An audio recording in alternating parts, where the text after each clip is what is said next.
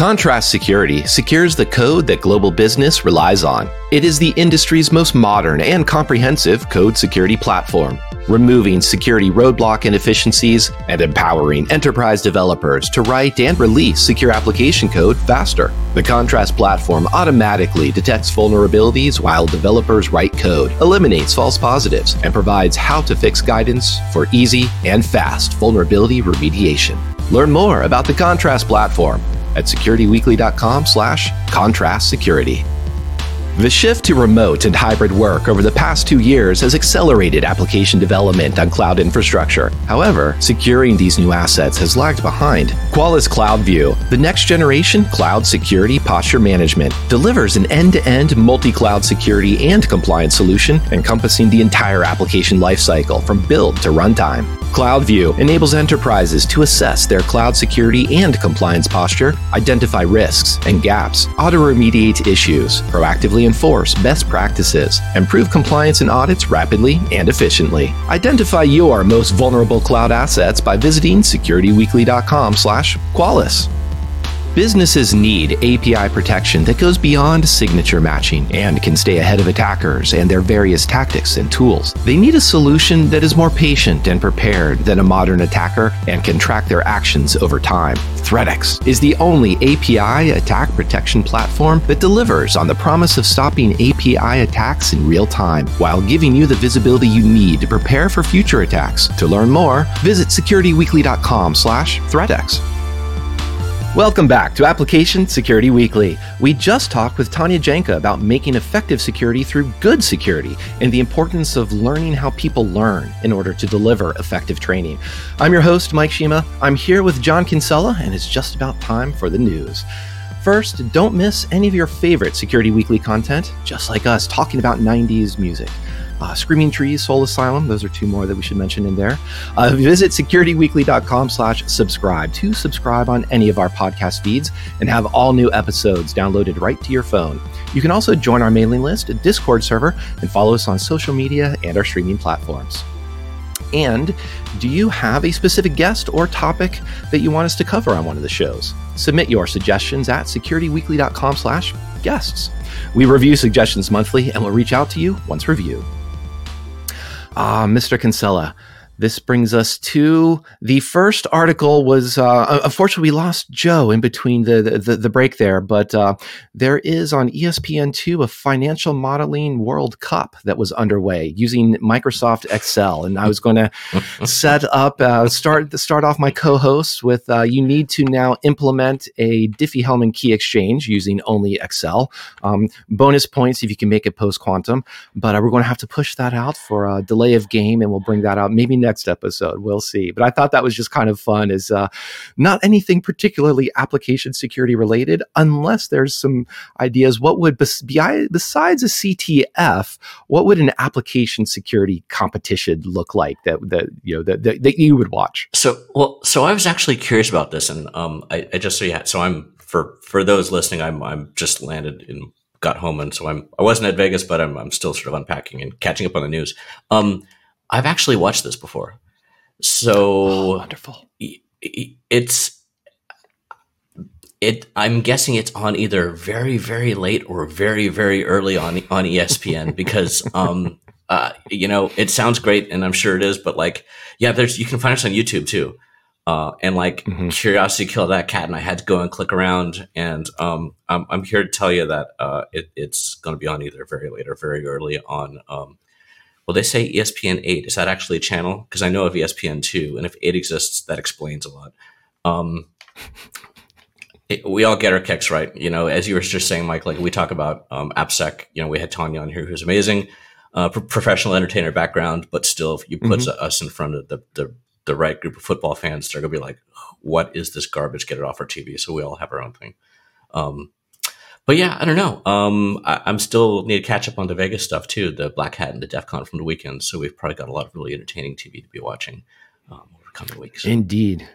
Yeah, I've got two Black Hat references coming up, but let's build up to them because I think we've got at least we've got quite a theme of Microsoft's, riffing on the starting off with Excel. A couple of articles I brought together that I think build into not some Microsoft bashing. We're not in the 90s anymore, but some Microsoft learning, some education, if you will. One was just a dog walk 0-day vulnerability that's been exploited. This was essentially the story behind this. It was a vulnerability that was first disclosed to them in 2019, I believe. And then in the bug bounty triage, which is not uncommon, was a reaction of, well, this isn't bypassing a security boundary.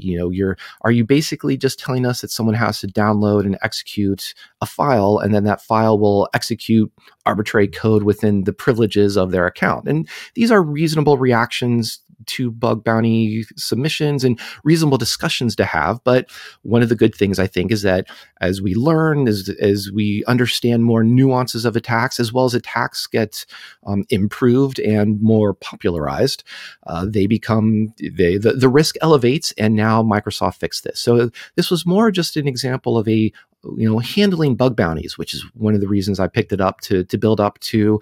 Microsoft also was showing off in the last 12 months. So last June 2021 through this July, spent a whopping $14 million in bug bounty rewards.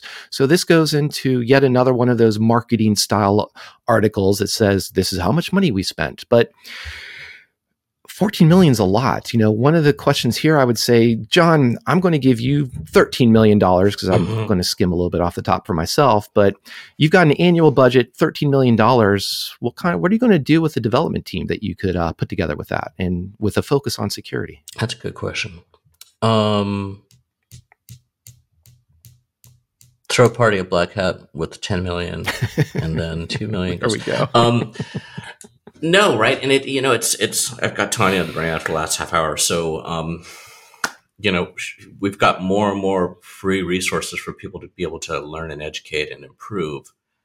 I'm going to go out of my way here to avoid the vendor we're talking about for people can see my Twitter if they care. But I think it's a nice chunk of change. What's catching my eye right now, I'm going to come back to this, but like on the page, actually on the MSRC page, there's a map, grayscale of where the researchers were around the world. A little bit in most US and Asia, a little bit down in South America, tiny bit in Africa. So the first thought in my head, actually Middle East too. The first thought in my head is, as those geographic areas come online over the next, I'll say 3 to 5 years, we're going to start seeing some really interesting stuff. I've worked with some folks in Nigeria. Like one of my co-founders is from South Africa. So that continent we're right on the edge of seeing that just sort of take off. So it's going to be really exciting just as an industry to see some of those people actually come back to and listen to Tanya stuff and things like that. But, let's make it a nice round number, 10 million. Don't ask me where the other 2 million went. You can do a lot with that, man. And that's, I'm not going to go there. There's a lot you can do with that. And, depending, no matter how big your, how many lines of code you have underneath your purview, I think all of us at some point, preferably more often, not less, need to take that step back and go, what would I do with it? It's good that this money is being put in this example into bug bounties, and Google and the other guys are doing it too. But at the same time, it's like, okay, is there something we should be doing? I'll say that's non-technical in my organization. Do I mentor my leaders better? Do we have better lines of communication? Do we not let things sit around for 2 years? And this, by the way, also this particular article you have, or sorry, the last article, the dog, whatever it is, dog walk.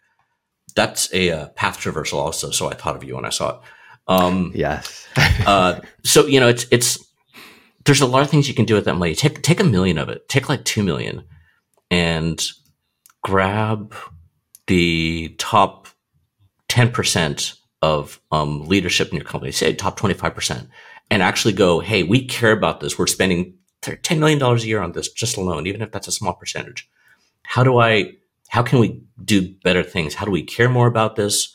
Leave the politicking out of it. If your company has politicking, leave everything out of it. Like, how do we actually make stuff better? So as Tanya was saying, the developers who are sitting in the other side aren't being embarrassed or scared that something like this is going to come out in public.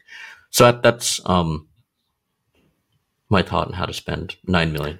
Oh, yeah, I like that because you went in definitely a different direction. My brain immediately was going to, speaking of like dog walk, and yes, some directory traversal and PowerShell in there, was going just to the idea of roll out FIDO keys. There's just one thing that there's a cost there, both of the initial hardware as well as ongoing support, but you can get rid of a lot of those phishing attack vectors just using FIDO keys. And then I think the other part of where my brain was going to would be campaigns in the sense of what do we where's our attack surface that we're dealing with? Where is some pain points that that some good developers, 3 to 5 developers could tiger team to throw out some more hopefully not sounding too cliche, go tackle some sandboxing something, adding a new default configuration that is secure by default. And part of that, my mind was also kind of pulling all these articles together. And another one about Microsoft Edge, this is part of their super duper security configurations. They have a new security layer where you can basically disable JIT. And this is a way to saying JIT is notorious for being an attack vector for 0 days. We saw this with iOS in lockdown. They also disabling JIT within their Safari, as well as I believe also within iMessage and rendering. So it's the idea of where are some areas that are common attack classes commonly attacked, and what can we do besides just fix a lot of bugs? So again, I think I don't have a very good idea that is focused there, but that's where I would start to think about it. And, so let's see. I agree with you on that stuff. And that's the end of our recording. That's the show. So, what I didn't put in here into our notes, I don't think you got it either. Brendan Eich from Mozilla, the guy who created JavaScript, I believe he said it did like an hour or two when he was, right. bored or something. He actually came out last week or two, I believe, and said that he thinks JavaScript should go away. So put that in here with, as you're saying, around the JIT and some things like this. So, that's good. That's great. I want to go back to the previous thing for another 30 seconds. You were talking about FIDO keys and the technical controls, right, versus the human controls. And I think this article, again, is sort of, let's bring these two together with Microsoft Edge. So, and I'm not talking about a single organization because I'm seeing this over multiple organizations just in the last week or two. People get in the way, whether it's people are lazy, or as we were saying last story, that they don't admit that they don't know about something, or God, we've had this vulnerability in our code for 18 months. I hope nobody finds it. And then 4 months later, hello, somebody finds it. So there's all these different things that we're just as humans that we're doing that are so dumb. And that includes me. I ain't perfect here, right? But that's it. I think a lot of, if we just spend some of that money, I mean, we need the controls. Let's get rid of the low hanging fruit. We're all going to agree on that. But at the same time, it's like, let's just go for a walk outside and talk about what are we doing and why are we actually doing this, or why do we have some of these things? And that's, like I said, man, I'm seeing this across multiple large organizations out there. There's one organization that they released something in production in the last few weeks that was never QA'd. It's like, what can you do, right? So, and that's not my friends here in Redmond. But that's there's so it's some of the really basic things is we don't always need the complex story. That's all. But so on that. Yeah, I think that makes sense, and it bolsters a little bit more, and the light bulb is going off over my head while you were focusing on that budget, that $10 million. I think it was $8 million by now that we're going to spend. 6 talking to leadership, talking to the stakeholders, because it sounds like you really want to push on that, instilling the culture, and this is how we care, which is again, hard to put that numeric, that financial value on it, but it leads into that idea of let's actually QA these things. Let's say that yes, people are going to complain about change. Change is bad of any kind, but there are reasons why we do want change, and change doesn't have to be terrible in the sense that security is now friction. And that's possibly one of the things that we didn't go deep enough when we were talking with Tanya about. But even with the idea of, like, I'll riff a little bit on those FIDO keys and saying, it would also be great to have use those keys when you need to access a production system, but also be even better to not have to access a production for humans to access production systems anyway. But the security approach is not to say our new mandate is no humans touch a production system. The approach is, what are your workflows? What are you trying to do? Let's actually invest some time now to make that automated, to make that life easier, rather than just say, you can't access it, go figure it out on yourself, and throw them to the proverbial wolves of trying to, deal with 99 point lots of nines uptime. Yeah, no, spot on. And I'm not saying don't spend the money. I'm just saying, let's just think about doing, and it comes back to, again, I'm really sort of quoting her a lot. She was talking about, like, she engages with a customer, and they're like, what tool should I buy? I was like, well, maybe you don't need the tool. Maybe the tool is in the lunchroom and you need to get rid of him. But that's true. Anyways, let's see where we've killed this horse. Where do we want to go next? No, we've killed this horse. And so, yeah, definitely spend your budget on Application Security Weekly sponsorships. We'll take, $1 million perhaps. But I think related to this, you have a Wired article, sloppy software patches are a disturbing trend. This also sounds something perhaps culture related. Tell us a bit more about this. Yeah. So ZDI, the Zero Day Initiative, they've went through 17 years worth of data, I think close to 10,000 vulnerabilities, and sort of looking at how things are going. In general, what they're seeing, there's a sentence at the end I really liked. Yeah. What they're seeing is the patches that we as an industry we as an industry, I'll call myself part of the software industry for right now. The patches which we're creating as vulnerabilities are found are becoming less and less quality. So that the quote here at the end was, the weaponization of failed patches in various vulnerabilities is absolutely being used in the wild right now.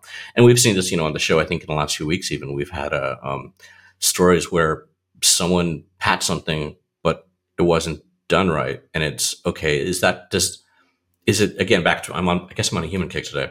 It wasn't tested well enough? Did they not think about it? Were they in a rush? Did they not understand the vulnerability?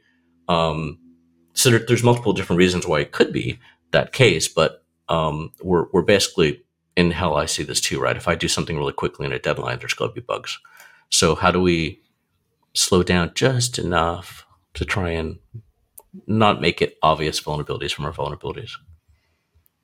Yeah, and this is tying together. I'm going to bring in another Black Hat preview at the time article from Katie Moussouris, who was talking about bug bounties, and I think there's a theme there too that ties in what you were saying, in the sense that she used the phrase bug bounty Botox. In other words, organizations just rolling out a bug bounty program to say, hey, we want to do good things. We want to engage the security community. We want to engage the worldwide security community that you were pointing out in that the MSRC article, which is all very positive things.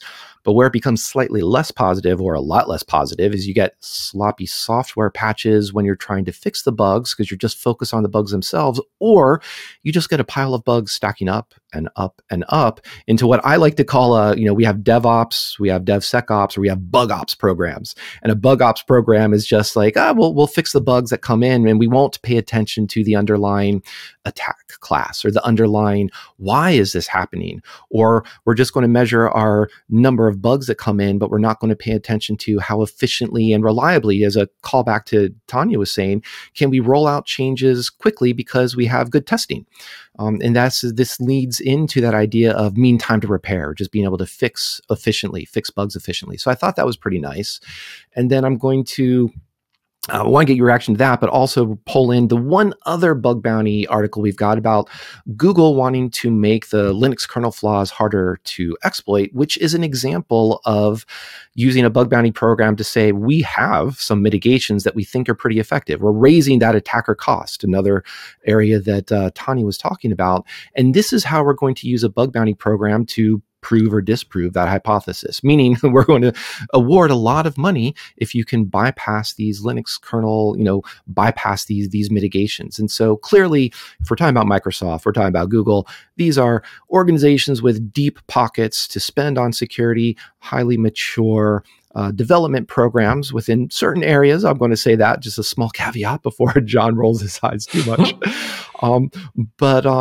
Those are the areas to reach for with bug bounty programs. But obviously, small businesses, new programs aren't going to be testing broad mitigations. But I'm highlighting those as a roadmap, so we have a strategy for where to get to. Excellent. Love to have a roadmap. The Katie bit, I want to go back and actually watch the video on that, because I'm guessing that's going to be a good talk.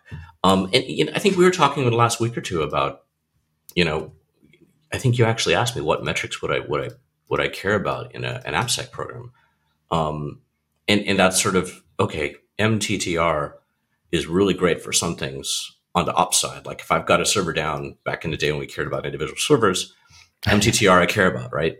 MTTR on a vulnerability. I mean, you go care about I'll say on an issue, right? It could be a vulnerability, it could just be a bug. You care about that sometimes, but you have to be able to take that step back and go, is this actually fixed? It's another analogy to throw in there is it's sort of like a bug soccer or a football, depending on what country you're in, because you're kicking the can down the road. And I'm sitting here rolling my eyes, not at the story, but I'm trying to think. So I didn't want to talk to you about this on air. And I've been seeing other people. I was on ESW last week as a co-host. But I think it was on there that there was another story we were talking about where I think it was there. It might have just been in the news, but there's some group out there right now that they're going to decrease the amount of money they're paying on bug bounties unless they actually also show a vulnerability has been actually exploited. Is that on here? 2 minutes. 2 minutes is going on. Oh, interesting. No, yeah. So if I find it, I'll track it down, put it into Discord later, but or maybe in our show notes. But yeah, so there's someone out there right now is going. That's great that you're giving us vulnerability findings, but like if I can't actually exploit it, then that's going to get decreased in priority because it's not as important to us. So yeah, it's the CTF is part of that. CTF has always had a bit of a, it's exploit based, right? So that's a little different. But it's good to see some of this going into some of these core pieces like the Linux kernel. Not sure my thought around that. I'm trying to think like where else would I want to see that? Where else would you want to see a program like this that actually has this level of focus? Other operating systems or maybe browsers, or where would you want to see something like this?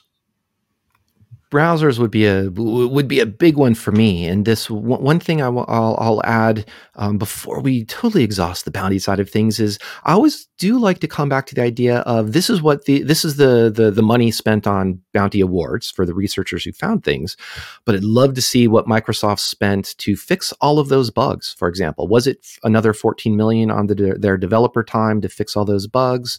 Was it more than that, less than that? Because that's also, I think, can be informative in terms of where should we be focusing. And we saw, 1 or 2 months ago, we covered the Open Source Security Foundation, their investments into securing open source ecosystem, and that had some money behind it. And they were refactoring, rewriting into Rust, I believe, three or so core tools that everyone uses, basically saying these are potentially could potentially have vulnerabilities. We want to make sure they don't have any memory safety issues. Not necessarily so, and that's a specific trade-off, not necessarily the trade-off everyone would make, but it's showing where to invest the money. I think that's where my mind is going here. But before my mind gets too flayed from mind flares and all this thinking, there's some other stuff that we can dive into vulnerability-wise. That's some articles that you were also they were appealing to you on some deep hardware architecture, some chip architecture, John. Yeah, we got a pair. It's funny. The second one actually has a cartoon in it. Basically relating back to the first. So Intel and AMD are two big stalwarts from the last 2-3 decades. Intel has SGX. AMD has actually don't remember what they call it on there. It's right off the top of my head. But anyways, they both have issues, and I guess these aren't directly related to each other. So on the Intel one, it is with SGX, and someone's found yet again a vulnerability that allows you to. So let's go back. SGX on Intel used for doing secure compute. In theory, it gives you a protected environment so that at a hardware level, so that what's happening on your application cannot be read by other processes, that type of thing, right? Encrypted memory and such. It's a suite of security components, which are a little better done than my ability to speak right now. But so it's this collection of things which we've seen a few issues with it over the years, right? A lot of us had concerns about this being a black box on the CPU because we couldn't actually do the research on it. They released the code to a degree in the last year or so. I don't think this is related to that, but someone's once again found that they were able to get the encryption keys off the SGX. And if you get the encryption keys, then you're able to get in and see what's going on. But apparently there's not a ton of detail in here, or not as much detail as I would like. They have gone out to, Intel's gone out to a few people who really care about this. Like the example up front in the article is Signal, the secure messaging platform who uses SGX in their on the cloud side. And Signal is saying that they've gone through and they've tested and it's not going to be a problem for them. But in certain cases, it's what we're seeing longer and longer, as I'll switch over to AMD article, is if you really care about your compute and the security thereof, you can't do it on a shared platform. We've sort of known that. Like the vendors are trying to make this better, but nonetheless. On the AMD side, the whole family of Zen CPUs are vulnerable to a side channel attack, which is being called SQUIP, which I had in here stands for... Oh, come on, John. The scheduler queue usage via interference probing. Exactly. So, again, right, this one is shorter still, but this is one that had the cartoon talking about like, hey, did you hear Intel's having a bad day and it's not as bad as AMD's about to have? Because this one isn't just specific to the SGX itself. It's on the compute as a whole. You're not so much focusing on the secure compute, but compute in general on the AMD chips. And again, what this one comes down to is a side channel attack, which is resulting out of any modern CPU. Can I say for the last 20 years? I think so. Does some form of super processing or parallel processing that's basically, you can speed up your CPU either by faster clock rate, changing your instruction set, or having that CPU try and do multiple things at once, right? So you pipeline your instruction set going into it.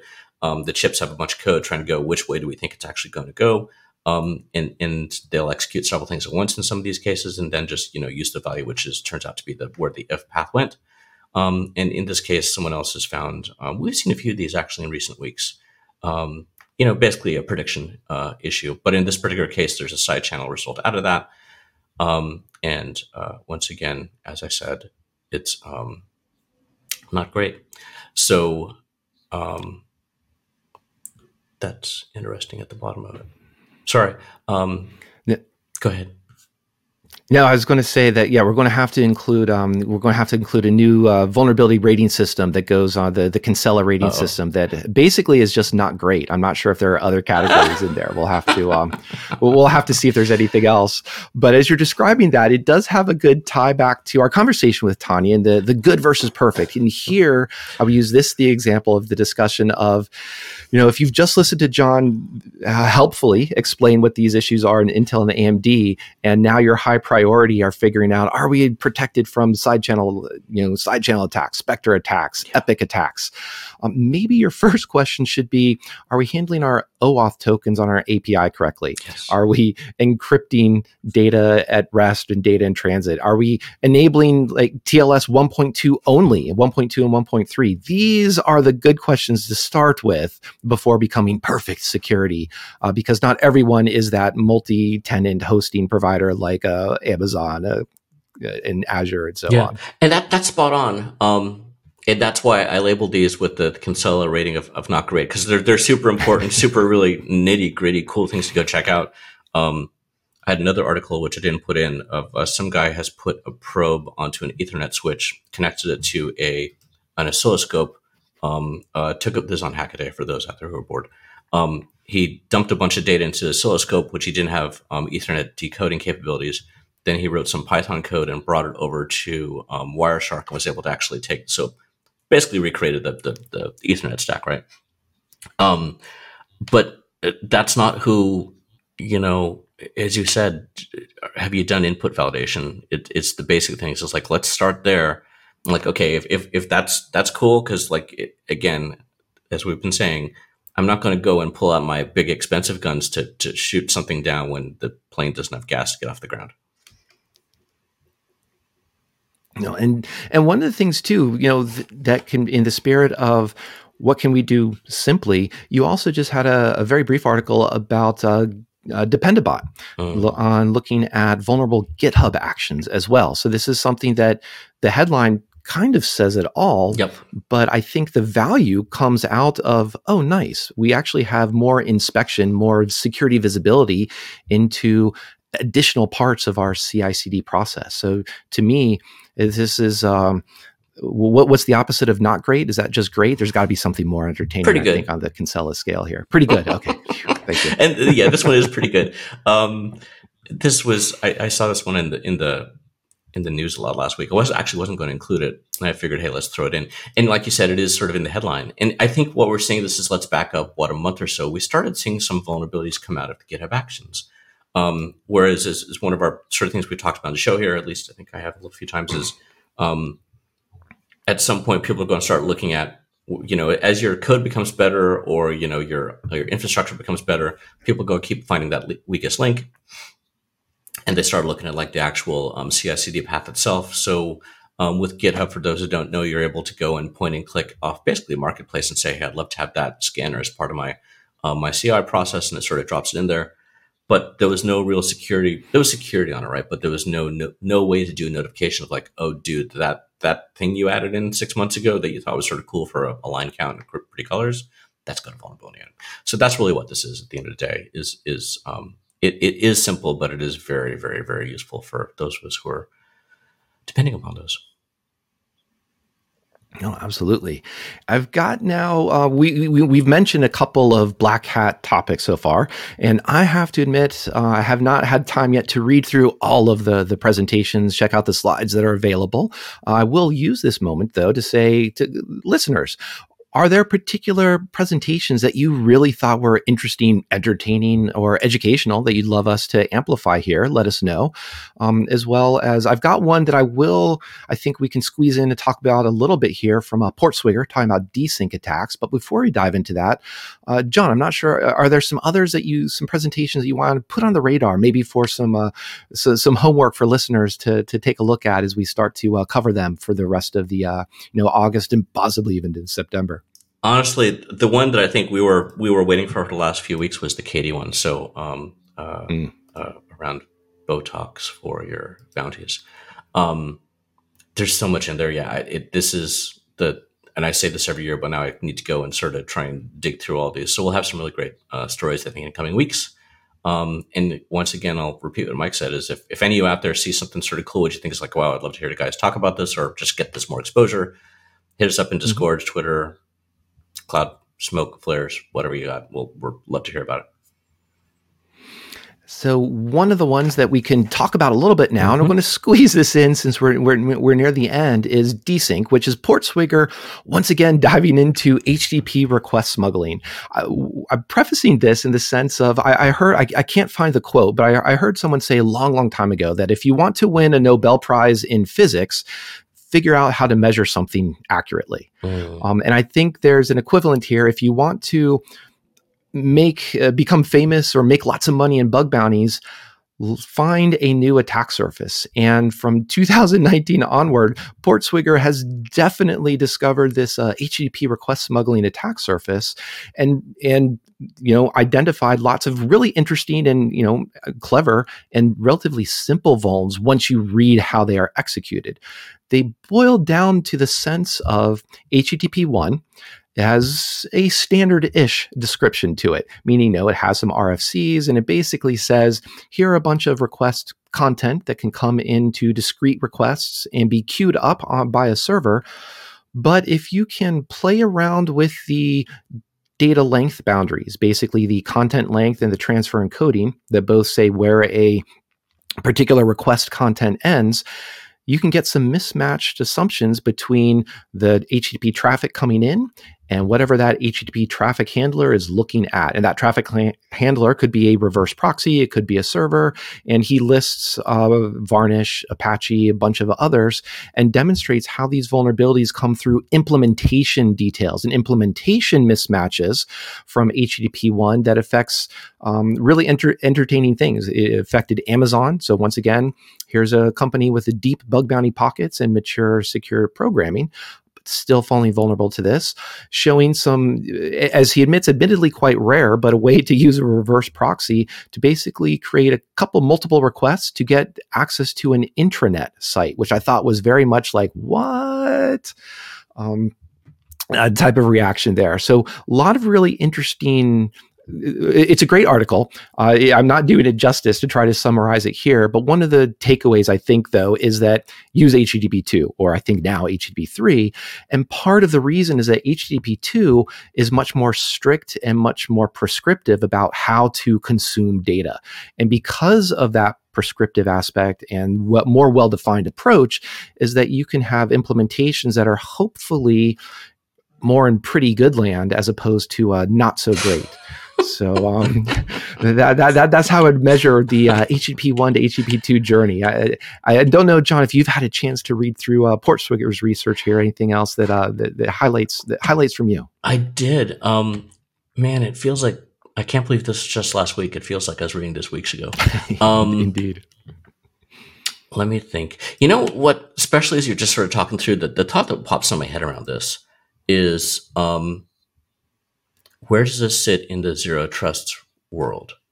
From the point of view, I guess you could also say in single sign-on as well, but particularly zero trust. So zero trusts, I've been talking about a lot. It's not that I'm actually that fond of it. It's just it's on my mind. But the concept of we're going to have a central authentication. I'm not going to worry too much about the transport aspect of security of my network. I might use a VPN, I might not. But I'm going to use that authentication and the way I authorize someone, the combination of where they are, what their machine's like, color of their hair, a bunch of different aspects to figure out if they should or should not be able to get access to the property. How does that concept, which is relatively new, some people, I was on the ESFW last week, and boy, I hit a sensitive topic when I brought up zero trust. Like I got two people yelling at me. To some folks, it is sort of tricky and sketchy and like there's nothing zero about it and blah, blah, blah. I get it, cool. But still, it's something that they're being used. So bringing it back to this, I'm guessing this is going to decrease the security of a zero trust implementation because you're not, again, it depends on the level of that security of the transport. But it seems like this is going to play with that. So it's very far reaching when something like this comes out, right? And it's, as always, it's a good write-up from these guys. Lots of good stuff in it. But I'd be curious to think about how far does it spread? We talk about HTTP2. How long till that's really adopted? And it's getting adoption right now. Don't get me wrong again. But I think we still got a little bit of time. So as people have some stuff like this in their back pocket, it'll be fun, over a tasty beverage to go and poke around at things and sort of see what happens. And I'm trying to think of what my security rating is for this, but I'll save that for later. All right. Well, while you think of the security rating, I think what I'll do is have one more comment to bring all of our conversations together now. I'm nodding and smiling and sighing, unfortunately, that yes, HTTP2 has been available for quite a while, but the pervasiveness is perhaps not so great. In HTTP3, where we might just leapfrog straight to that, even though that as a standard, it's only officially standardized this summer. But maybe part of that, how much money do we have left? Our $5 million security budget is that idea of what if we just went through our organization and turned all of our HTTP1 endpoints into HTTP2. There's clearly a lift. And it's one of those things that's engineering, a VP of engineering might say, actually, why am I going to bother? And hopefully we can build a case on there's some performance characteristics that are improvements here. You can have better, lower latency. So there's, always speak to those SRE types of categories. But here's hopefully a way to help build the security value as well by saying we can avoid just some unknown mismatches, some messiness, if you will, some things that are not so great on the back end because of this legacy HTTP 1.1 that goes back to those of us who were in college or high school in the 90s. And that's a very great point. But subtle in there of like when we're trying to push these things in, it's not always about, hey, we've got a way to make things more secure and you won't be on the front page of New York Times. That's great when it works, but it's a much easier sell to go to a lot of people and go, hey, this is going to improve the performance of our website by X%. Yeah. And Google has shown us that if we're able to get a faster response on that, we're going to get better return on our e-commerce. We'll have more sales and bigger sales and all those type of things. So yeah, always think about how do you sell these things to people, right? Very important. Well, the other important thing to sell to people is having a good Kinsella scale of security impacts. So we will be expanding on that over the upcoming episodes. Thank you once again, John, for giving us more excellent insights on the articles as well as how to talk about them. I want to thank all of our listeners. Please do subscribe, hit that like button, check out the show notes. And speaking of 90s music, check out Soul Asylum and their song Runaway Train. We'll see you next week on Application Security Weekly.